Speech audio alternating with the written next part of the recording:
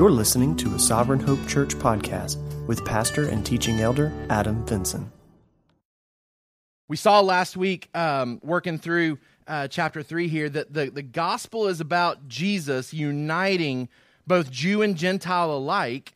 We've been seeing this over the past couple of weeks even, but we saw last week particularly how the angelic beings look into this with amazement, right? That the angelic beings are amazed at what is transpiring with the gospel uniting people that are so different, with different backgrounds, different upbringings, bringing them together as one. The angelic beings are amazed by this.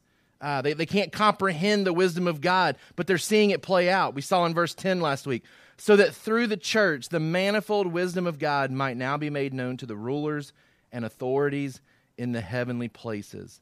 He says in verse 7, it's of this gospel that I was made a minister, Paul says. So yes, the gospel is all about Jesus saving individual people from a destiny in hell to an eternity in heaven.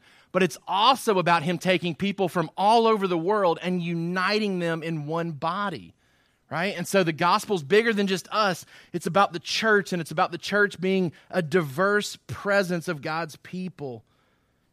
We saw that we want to avoid reducing the gospel to this individualized plan. We want to allow the gospel to keep us humble, as Paul talks about being the very least of all the saints. He's very aware of his sin, but he's not crippled by it because he sees him being a useful piece in God's plan.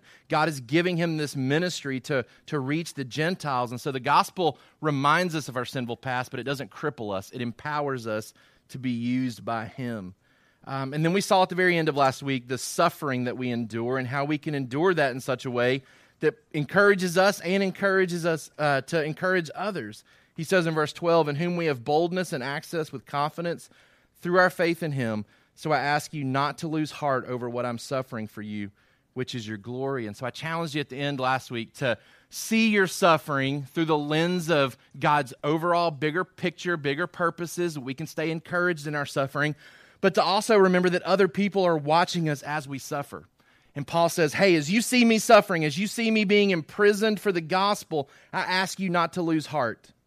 I ask you not to lose heart because Paul always saw these advantages in his suffering. He always saw the gospel going forth in new and fresh ways in light of his suffering. And so we want to be faithful to do that too. Let me read for us our text this morning, starting in verse 14. It says, for this reason I bow my knees before the Father, from whom every family in heaven and on earth is named, that according to the riches of his glory he may grant you to be strengthened with power through his Spirit in your inner being, so that Christ may dwell in your hearts through faith, that you, being rooted and grounded in love, may have strength to comprehend with all the saints what is the breadth and length and height and depth, and to know the love of Christ that surpasses knowledge, that you may be filled with all the fullness of God. Our summary sentence for today: God provides the supernatural ability for us to carry out his plans for the gospel by giving us the strength needed to change our inner beings and the strength needed to comprehend his love together. Paul is praying for something very specific. He's praying for supernatural ability for us to carry out the plans that God has for the gospel. And what we're going to need to be able to do that is the strength to have our inner beings changed and the strength to comprehend this great incomprehensible love that God has for us. For our kids, God changes the hearts of Christians by his love so that we can live for him. God changes the hearts of Christians by his love so that we can live for him. Paul starts in verse 14, for this reason I bow my knees before the Father. You'll remember a couple of weeks ago, Paul started this prayer but didn't finish it, right? So at the beginning of chapter 3, verse 1, he says, for this reason I, Paul, a prisoner of Christ Jesus, on behalf of you Gentiles. And then he begins to carry on a discussion about his ministry, the ministry to the Gentiles. And so now he's coming back to that original thought, this original thought that for this reason I am bowing my knees before the Father to pray for you as the church. And so it begs the question, what is this reason that he's been motivated to now pray? Well, if you think back to what he's talked about in chapter 2, I think that's the context of the prayer. And we saw in chapter 2 that individualized picture of how we were dead in our sins, dead in our trespasses, and God raised us to life through the gospel, through Jesus. We've been saved, but not just to be individual Christians, right? The rest of chapter 2 goes on to say that we have been saved to be united with other people for the church. The church, this picture of God's holy temple with stones, living stones that are being used to build this great temple up, right? And so it's that picture, that gospel that motivates Paul to pray for us. For this reason, I bow my knees before the Father. Because the gospel is about uniting Jews and Gentiles, I bow my knees before the Father. I think it's important to note that Paul's prayers were shaped by his comprehension of God's plans and will.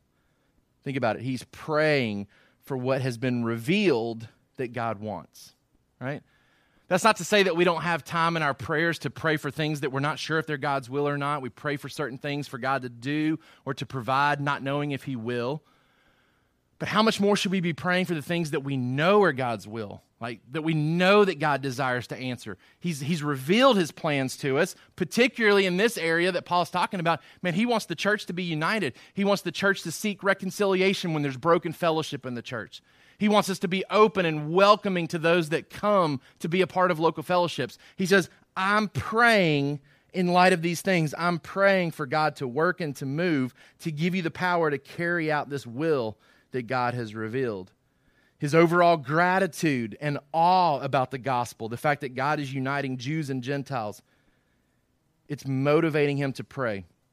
And there's an aspect of humility here where we see him bowing his knees before the Father to pray. We see an acknowledgement of God's sovereignty and His authority in verse 15, from whom every family in heaven and on earth is named. I think this verse could probably be understood in maybe two different ways, because it's not totally clear what Paul has in mind here, because the Greek word for family could mean fatherhood, meaning from whom every father in heaven on earth is named, meaning that every father finds his source of fatherhood in the ultimate Father, that we even have an understanding of mother and father because God has revealed that as the Heavenly Father that we worship, right? But then also just the fact that we find our source as believers in our Heavenly Father, right? We've been seen that we've been adopted into His family. And so Paul's simply acknowledging the fact that, hey, God's in control, God's sovereignty, His plans are supreme. Every family in heaven and on earth is named or finds their source in Him. Paul is motivated to pray. He's motivated to come to his knees for the gospel that he's been describing. And I think we're going to see today that Paul chooses to pray intentionally for two specific areas that he believes will be necessary areas of growth if the cause of Christ is to be visualized in the church. Okay, so let me say that again. Paul's been describing the gospel, both how it works for us individually and how it works for us corporately, how we're rescued from our own individual sins, and then how we're brought together and united as this picture of the body of Christ.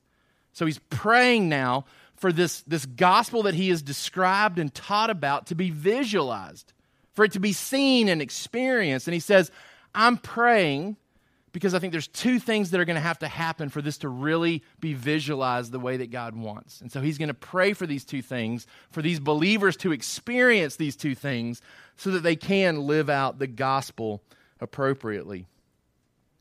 Think about what's being asked of us in parts of the gospel.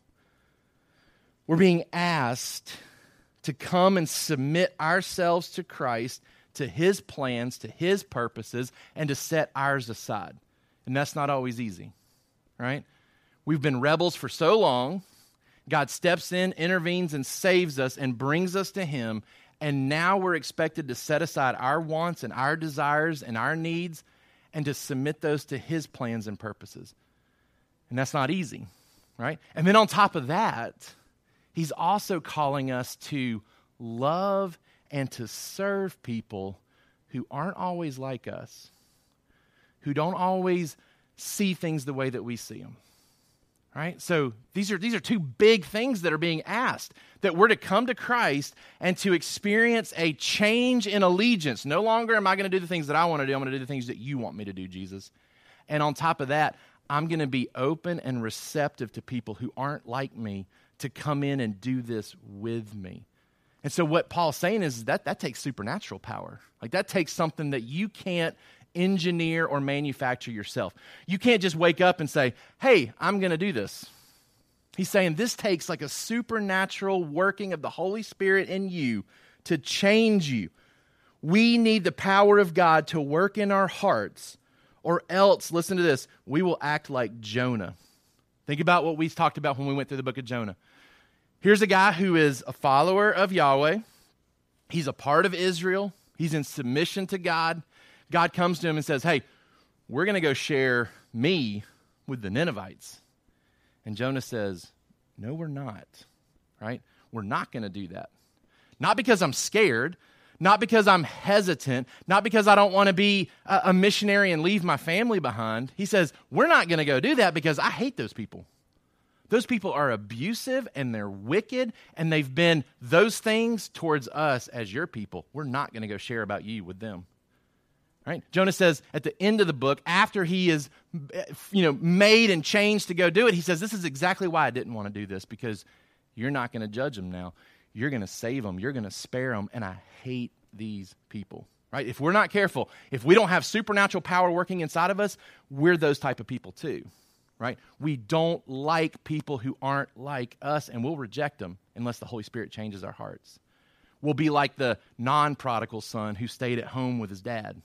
Right? And the prodigal son runs off and lives his life and screws everything up, and then comes home wanting to just be a servant, and daddy's there with his open arms to receive him, and the non-prodigal son is saying, I hate this. I hate your love. I hate your mercy. I hate your grace. I'm over here working my tail off. Where's my party? Right? And the implication of that story is that the non-prodigal son wants to kill his dad for it. Like he hates his dad that much. Right? If we're not careful, we're the same type of people. Right? We hate God's mercy and grace towards others when we feel like it's not being directed towards us. We need supernatural power to change our inner beings if we're going to live out this gospel. If we're going to be a visual representation of the plan that God has for the gospel, that is to save individuals, to then unite individuals with other individuals, to make this people of God that's made up of people from every tribe, every nation, every tongue. That type of gospel has the angels and the demons looking at it and saying, I don't get it. I don't understand how God gets to do this. I don't understand how his power is powerful enough to take people who hate him and then love him. People who hate other people and now love other people. It's amazing to the angelic beings who see this. And for us to be this, Paul says, we're going to need to pray for some things to happen because you're not good enough on your own to do this. So look what he says.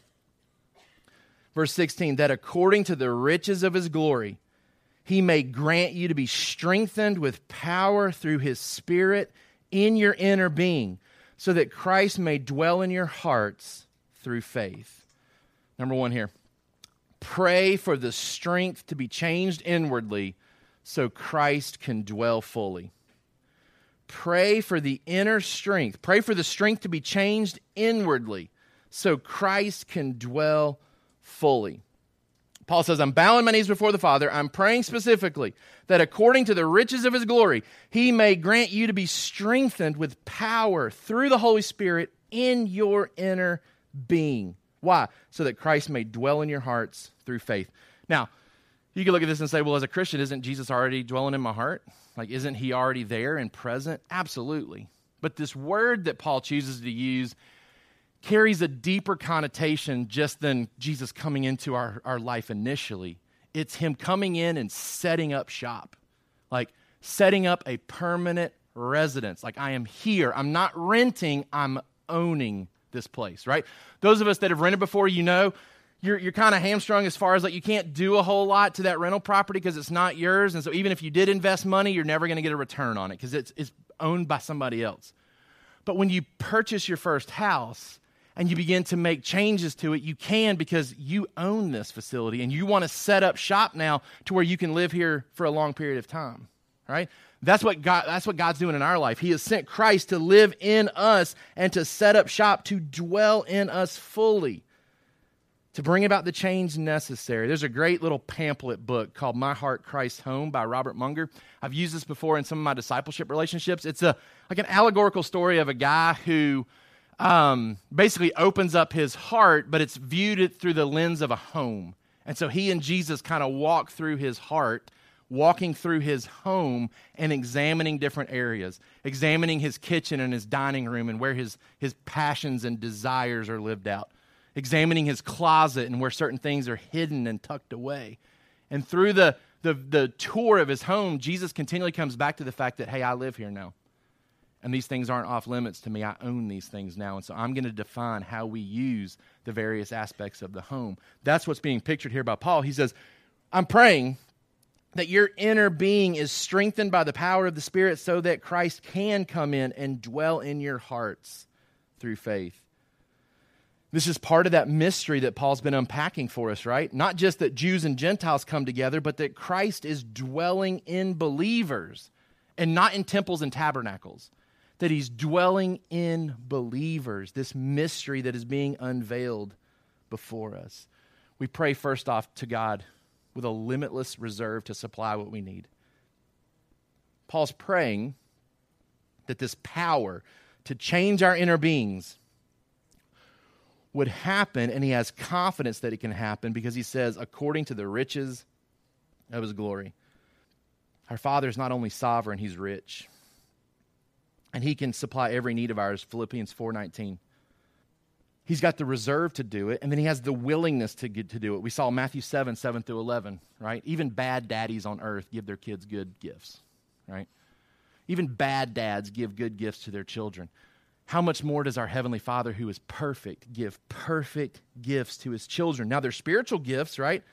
Not earthly gifts, not material gifts. Ephesians 2:4-7.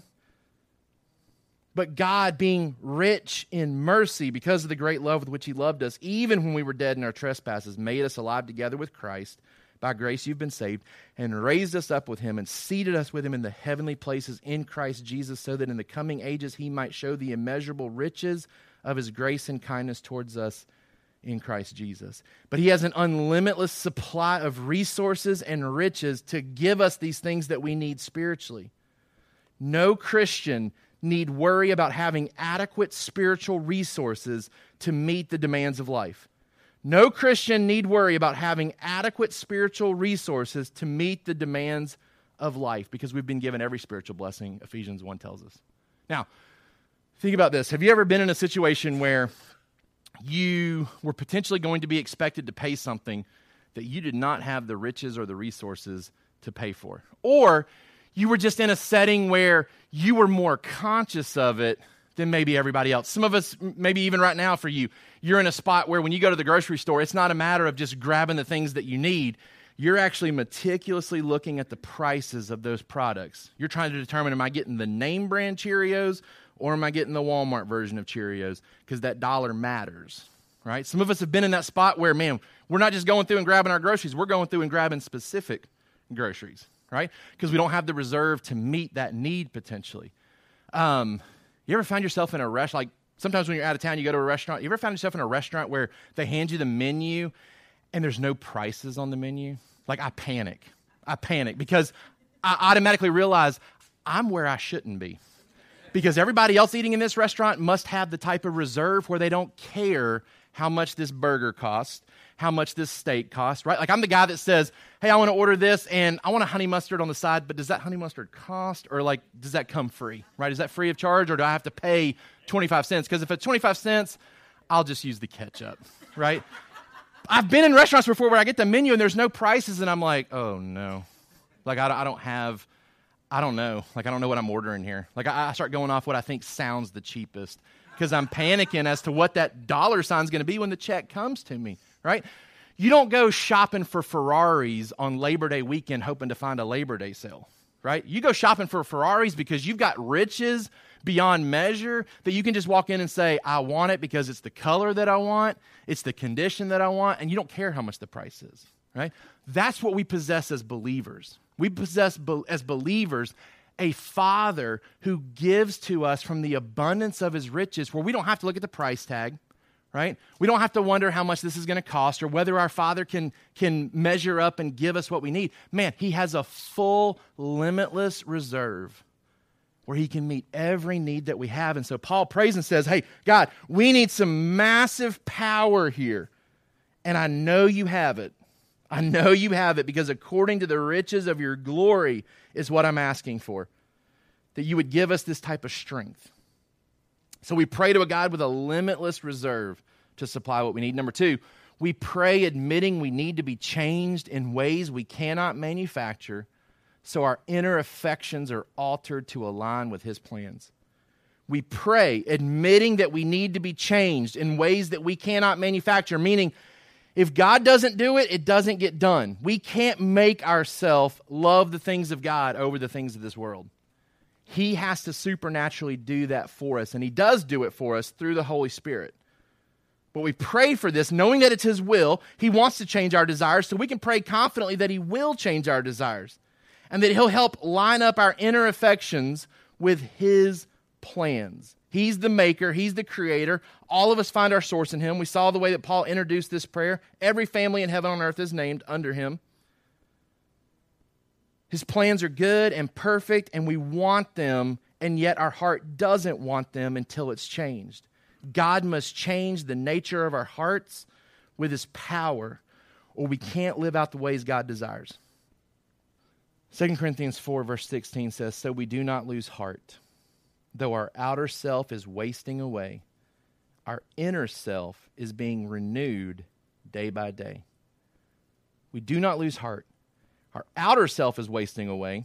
Our inner self is being renewed day by day. Man, God's far more concerned with what's going on inwardly than what is going on physically outward with us. As we get older and our bodies begin to decay and break down, we may feel like we're moving towards the end. But man, inwardly, we should be growing and maturing and coming to life in ways that we weren't previously in our life. Because as that maturity sets in, we start to see things differently, and we're growing in such ways where we experience the love of God differently, and that translates to us living differently. We need Holy Spirit convictions to set in. And this is where, as parents, it's so hard because we expect great things of our kids. We want great things with our kids. We have conversations about those desires and wants that we have for them. And then we turn them loose and realize the things that I'm asking for are huge. And they can't really happen unless something supernatural happens. Right? We can't convince our kids even to live the way that God wants them to live unless the Holy Spirit does something crazy in their heart and changes. But here's the assurance. God wants to, God desires to, and God can, and He will. And we can ask for it and pray for it. Right? We need conviction set into our heart that says sex isn't needed outside of God's purpose because my full satisfaction and love comes from Him. Conviction that says I can share my blessings with others rather than hoard them because my ongoing provision comes from Him. Conviction that says I can do right even if others falter, even if others don't do right around me, because my identity lies in what He says about me versus what others think. Man, for our teenagers in here, listen to that. Like, you need the conviction of the Holy Spirit in your life that says, I will do right even if everybody in my school does wrong. Right? Even if everybody in my school is offering me things or suggesting things that are contrary to God's word, I will stand and do right. Because here's the thing. There's not one of you in here that's facing a fiery furnace. Right? Not one of you is going to get a fiery furnace in response to saying no to those things. You may get laughed at, you may get teased, you may lose friendships, but here's the thing. Just like Jesus was with those 3 Jewish boys in the fiery furnace, He will be with you in the hallways. He will be with you on the weekends when maybe you're ostracized because you're not doing what everybody else is doing. He will be with you in the midst of that. But you got to pray for the Holy Spirit's conviction in your heart for you to stand and not falter when those things are presented. Conviction that says I can forgive and I can seek unity with others when I've been hurt because He loved me, He pursued me, and He forgave me when I was His enemy. Right? These are big things that we're called to be. Purity, right? Generosity, integrity, this idea of forgiving our enemies. These are big things that we're called to be as Christians, and they're only possible if the Holy Spirit changes our hearts. Colossians chapter 3, verse 12. Put on then as God's chosen ones, holy and beloved, compassionate hearts, kindness, humility, meekness, and patience, bearing with one another. And if one has a complaint against another, forgiving each other. As the Lord has forgiven you, so you also must forgive. And above all these, put on love, which binds everything together in perfect harmony. let the peace of Christ rule in your hearts, to which indeed you were called in one body, and be thankful. Let the word of Christ dwell in you richly, teaching and admonishing one another in all wisdom, singing psalms and hymns and spiritual songs with thankfulness in your hearts to God. Whatever you do in word or deed, do everything in the name of the Lord Jesus, giving thanks to God the Father through him. He says, let the peace of Christ rule in your hearts. Let him come dwell in your heart, right? And pray that he will. Pray that the Holy Spirit will change your heart so that you do open up every crevice of your heart's home and say, come be here, come dwell here, and come change me. The implication for us is that we need to be changed inwardly so we can express outwardly the fulfillment of the gospel plan to unite us in holy ways. We need to be changed inwardly so we can express outwardly the fulfillment of the gospel plan to unite us in holy ways. Because here's the thing, remember, we're called to reconcile with human beings so that we can be brought together as one people of God. And as one people of God, we are to function as his holy temple. His holy temple. Right? So the same type of regard that was given to the tabernacle and the temple, the Old Testament, the great care and intentionality of setting this place apart from the things of the world, that is how we're to treat our life.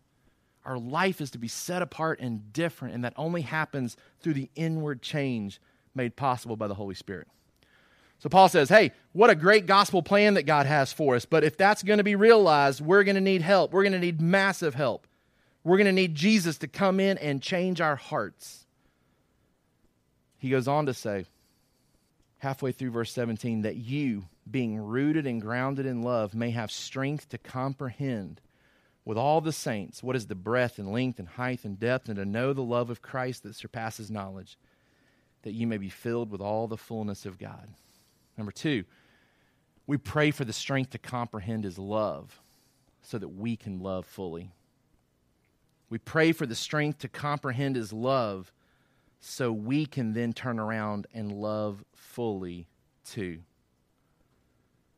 God's providing this supernatural ability for us to carry out these plans for the gospel, but we need strength to have our inner beings changed, and then we need strength to really understand the depth, the severity of God's love directed towards us, the implication of that love. He talks about us, the end goal being that we would be filled with the fullness of God.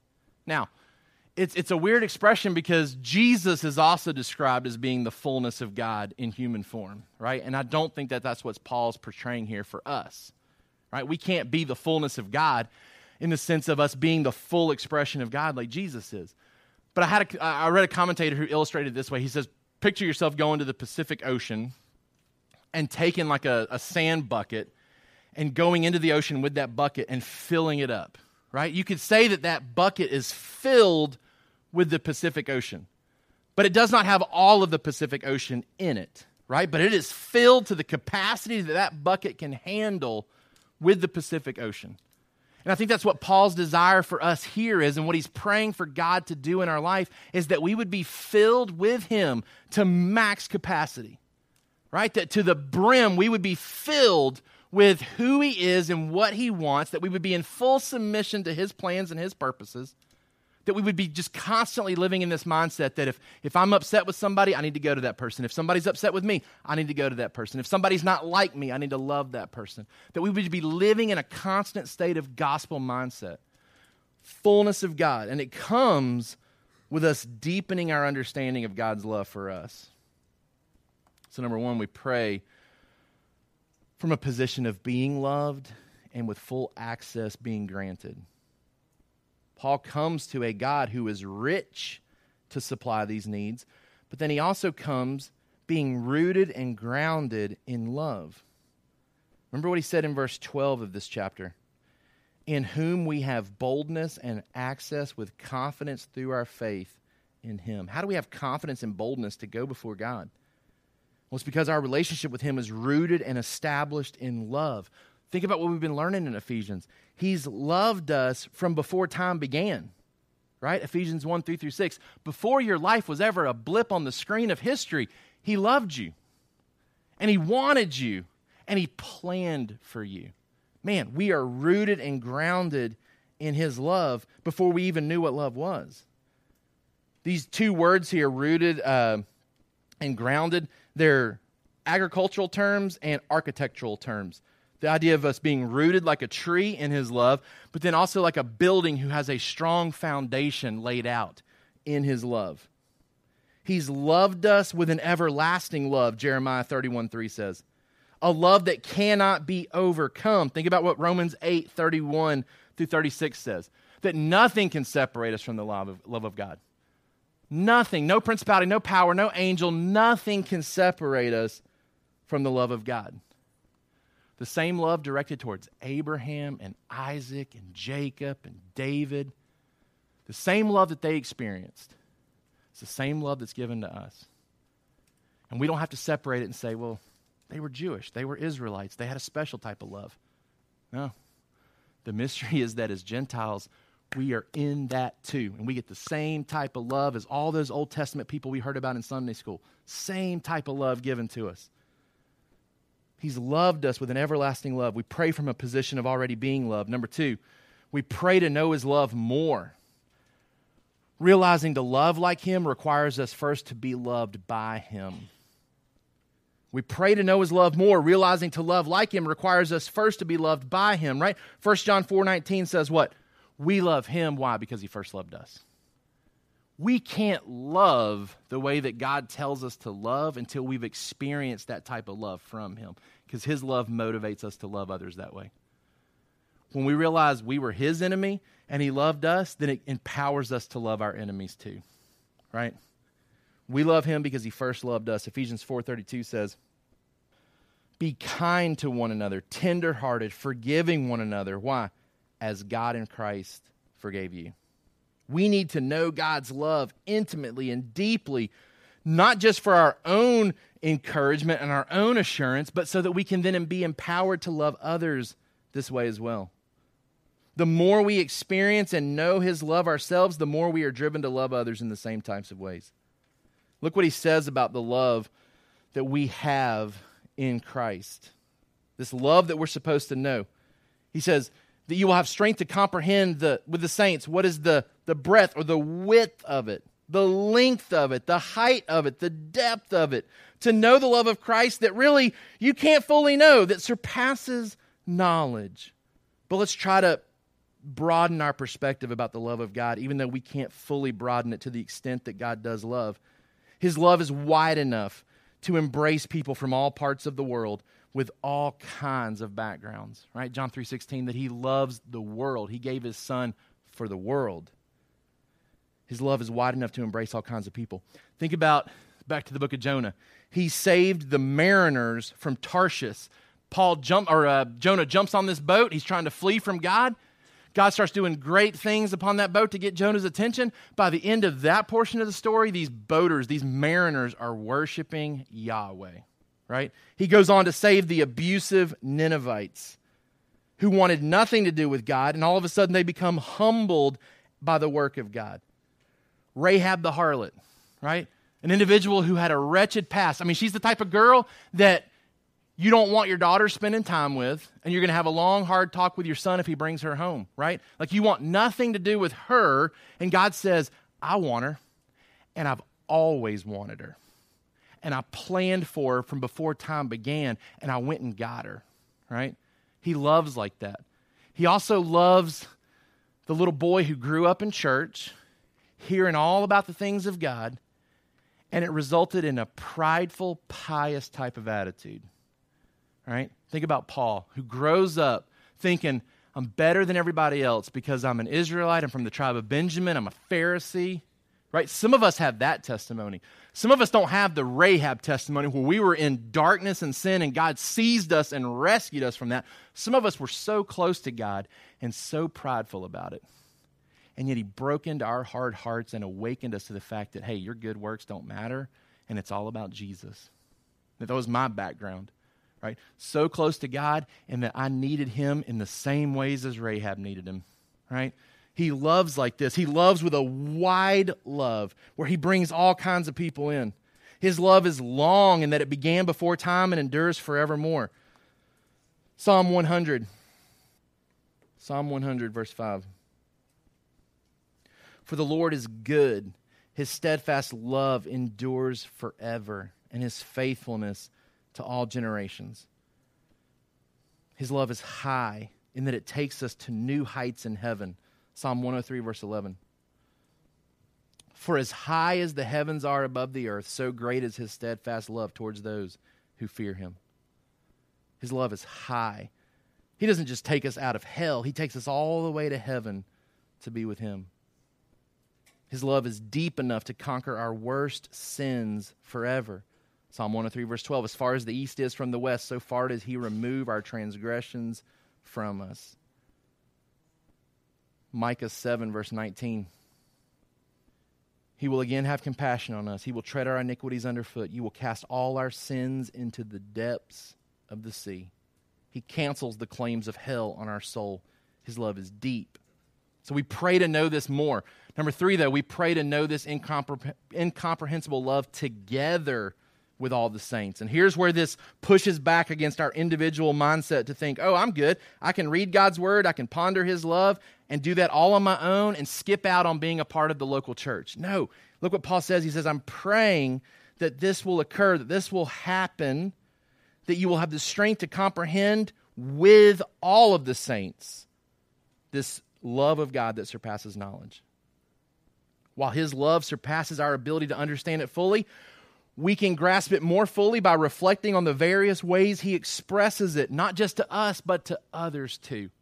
So here again is where we're needed. We need each other so that we can see how God loves other people, so that we can better understand this love. We'll never fully understand it, but man, the more pictures we can get of it, the better. Think about the pictures that are given to us in Scripture, because here's the thing. God says, you can't understand my love, but you better believe I'm going to give you as many pictures of it as I can. I'm going to increase your understanding of my love as much as I can. I'm going to fill you to the fullness as much as I can. Hosea, a picture of what it looks like to love even when somebody's unfaithful to you. Man, he takes that picture of Hosea and Gomer and shows us his own love towards us when we are unfaithful to him. Israel, his love towards difficult and stubborn people. When we're difficult and stubborn, we can see the love that God has for us because he expressed it to a nation. His loving provision towards Daniel in the lion's den, where he has stood for the right thing, he has done the right thing, and now he's under persecution for it, and God stops the mouth of those lions. His loving provision. Zephaniah 3:17, that love that we talked about when we were going through the minor prophets, a quieting type of love. Let his love quiet you, that passage says. I illustrated that by talking about how when my son is crying in the middle of the night, typically all it takes is for me to go in there and to hold him and to surround him with my presence, and he is quieted by the love that I have for him, right? That's not a full understanding of God's love, but that's another picture of how he loves us, right? The prodigal son that we've already talked about, the forgiving type of love that he expresses to us. The shepherd who has 99 sheep but has lost one, he has a seeking type of love where he goes after us. Ultimately, the cross is the absolute best, fullest example that we have of his love. All of these together, though, are giving us as best a picture that God can give us of who he is and how he loves us. And he says, I'm challenging you to know this love more and more and more. We're called to try to grasp this love together in community with other believers, to discuss his love with each other by sharing stories of the ways that he's shown his love to us, to think and ponder about his love by studying the Bible together. The need is to see it when we don't always feel it, right?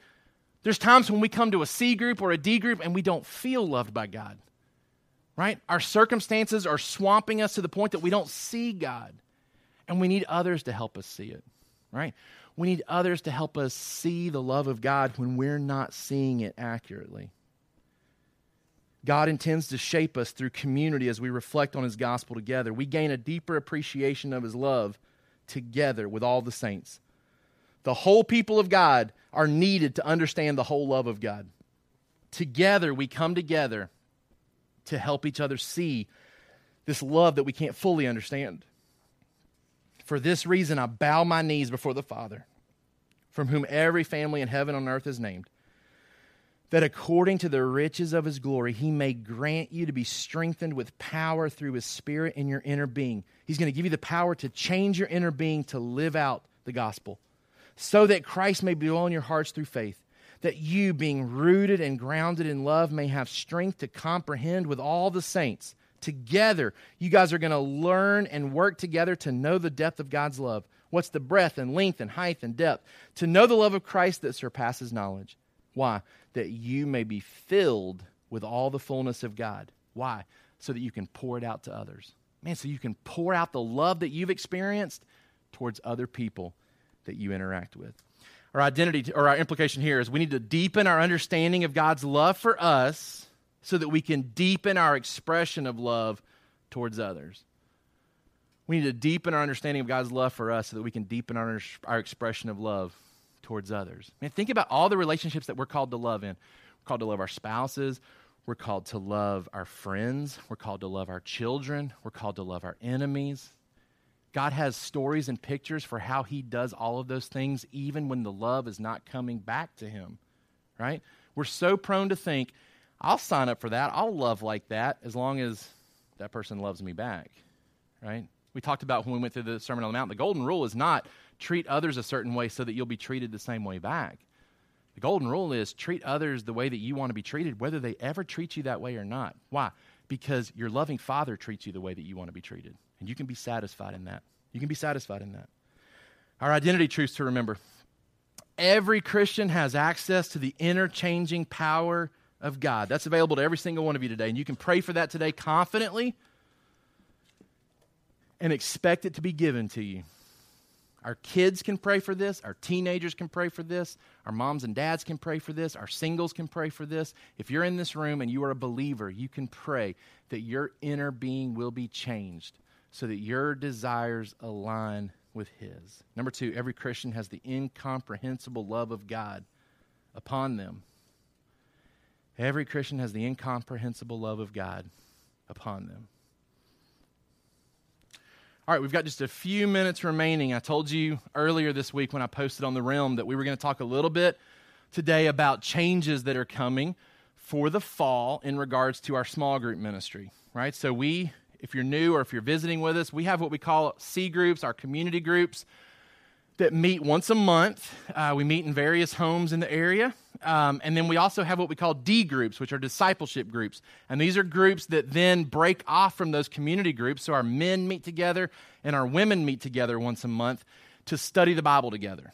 Okay, so we talk about that chapter that we're going to study in C group at the beginning of the month. We read it together, we break it up, and then we break up into men and women that month, and then we talk and reflect upon what we've been studying personally, right? Currently, we have 3 groups that meet. Ben Schwarting and his family host a group. My family attends that group. The Conaways host a group where Marcus and his family attend. And then Tyson and Adam, the other 2 elders in our church, they have a community group together that meets here at the church. So we've had 3 groups. We've had those groups for a while now. But as you look around, our building is reaching the fullness of this building, right? And so those homes have started to reach the fullness of those homes too. And so that necessitates us making adjustments to grow. Now, here's the thing. Growth brings about change, and change is not always easy, right? But here's the thing. When we planted our church, we never intended to stay a small size, but we also never intended to grow to a point where we just kept taking more people in a central location. We always planted with the mind of we are going to grow with the purpose of spreading out so that we can grow more, plant more churches, right?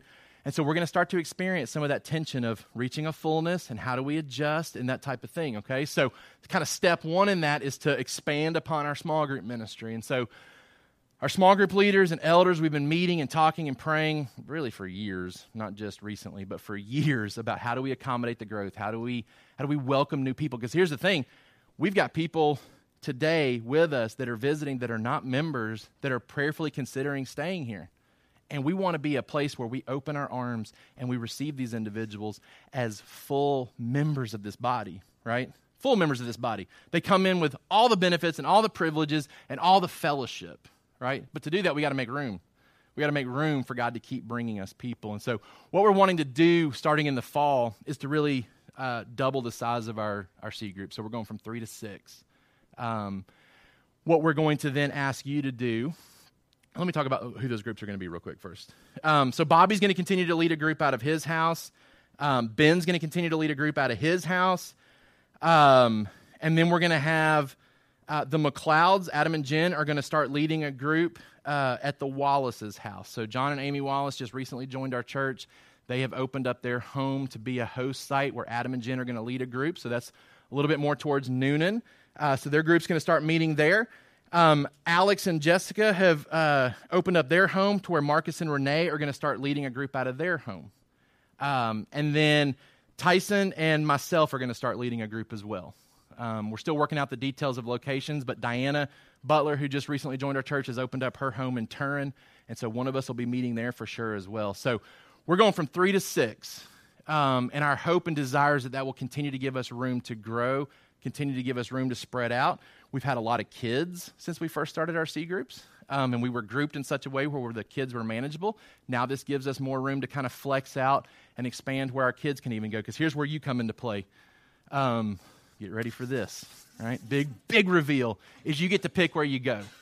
You get to pick where you go. So you're not going to be assigned to a C group like we've done in the past. You're going to get to choose which group you go to. That can be based on proximity.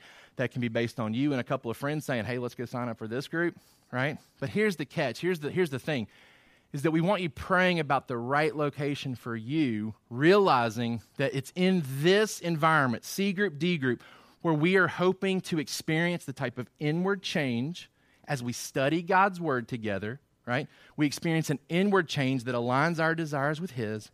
And it's also the smaller environment from in here where we live out our love towards each other, right? So it's not just, hey, let me just sign up for one arbitrarily. We want some intentionality between you and God as to where's the right fit for you, where's the right fit for your family as we do this. Now, you'll notice we kind of did it to where if you just want to stay in your group, you can. And if you just want to get some of the people to stay in your group with you, you can.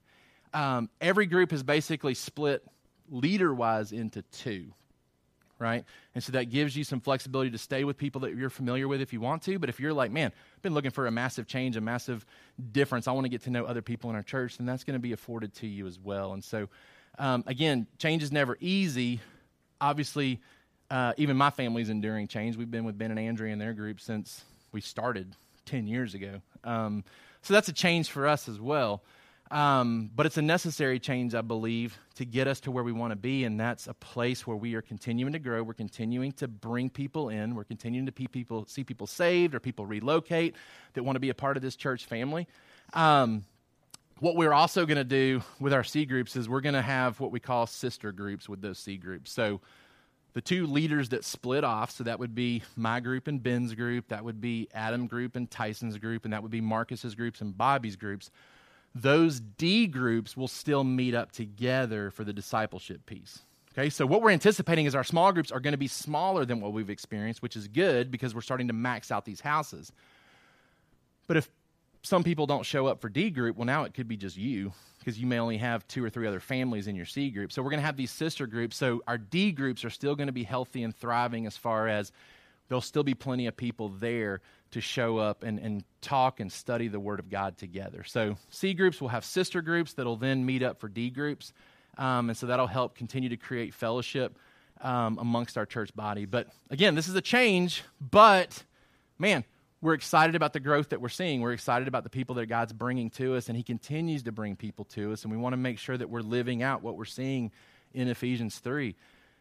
And that's a mindset that says, hey, you're welcome here. We want you here. Even if you're not like us, even if you're different from us, even if you weren't here when we first started, we want you here because we believe you coming here helps us to visualize the gospel to this community better. We want people here, right? And so we're excited about this. Here's the other thing. It's just for a year, and then we're going to do it again every year, okay? So what we want is to continually build in an evaluation of how are our C groups and D groups going. Do we need to expand and add more? And do we have some dynamics that we need to change up? And so what we'll be asking for basically is for you to commit for the next school year to that C group.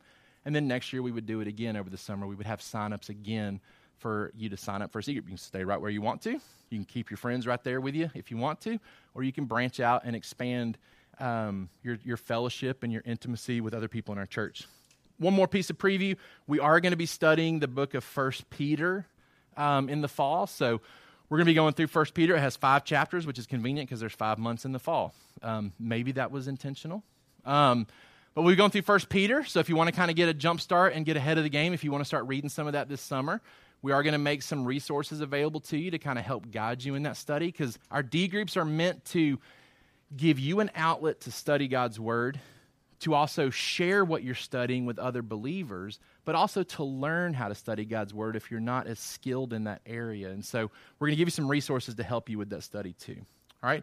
So by way of application this morning, number 1, start praying for God to give you daily power to further change your inner being while you reflect more and more on His love. That's our direct application from our sermon today. Pray that God will give you daily power to change your inner being as you reflect more and more on His love. Number 2, start praying for wisdom regarding the right C group location this fall for you and your family to be changed and loved.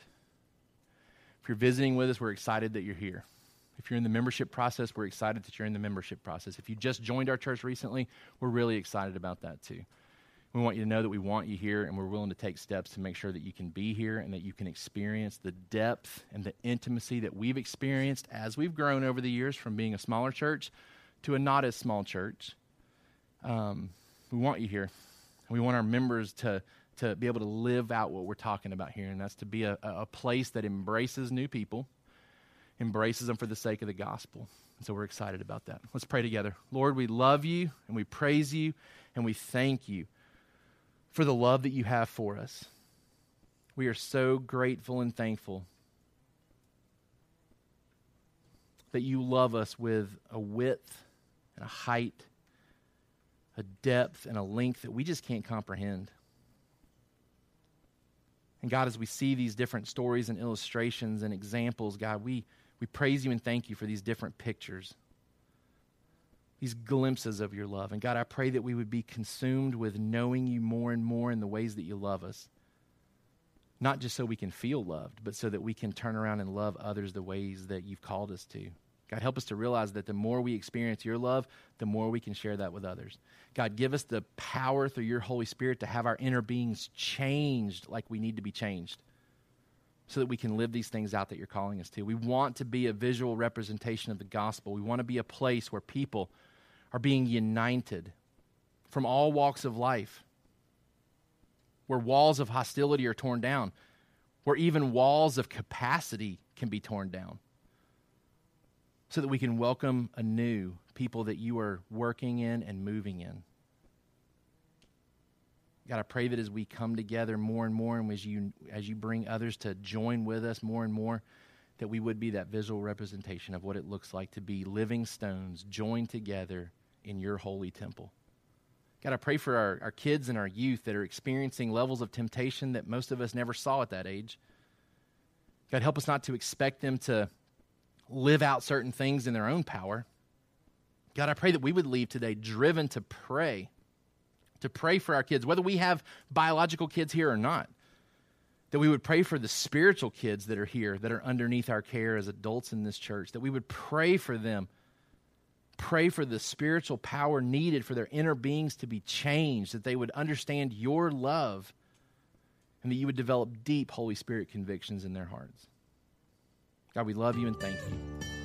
We thank you for that great reserve that's there that gives us all that we ever need. It's in Jesus' name we pray. Thank you for listening to the Sovereign Hope Church podcast. We trust that you've been encouraged by the word. For more information about our church, please visit our website at www.sovhope.org. Again, that's www.sovhope.org.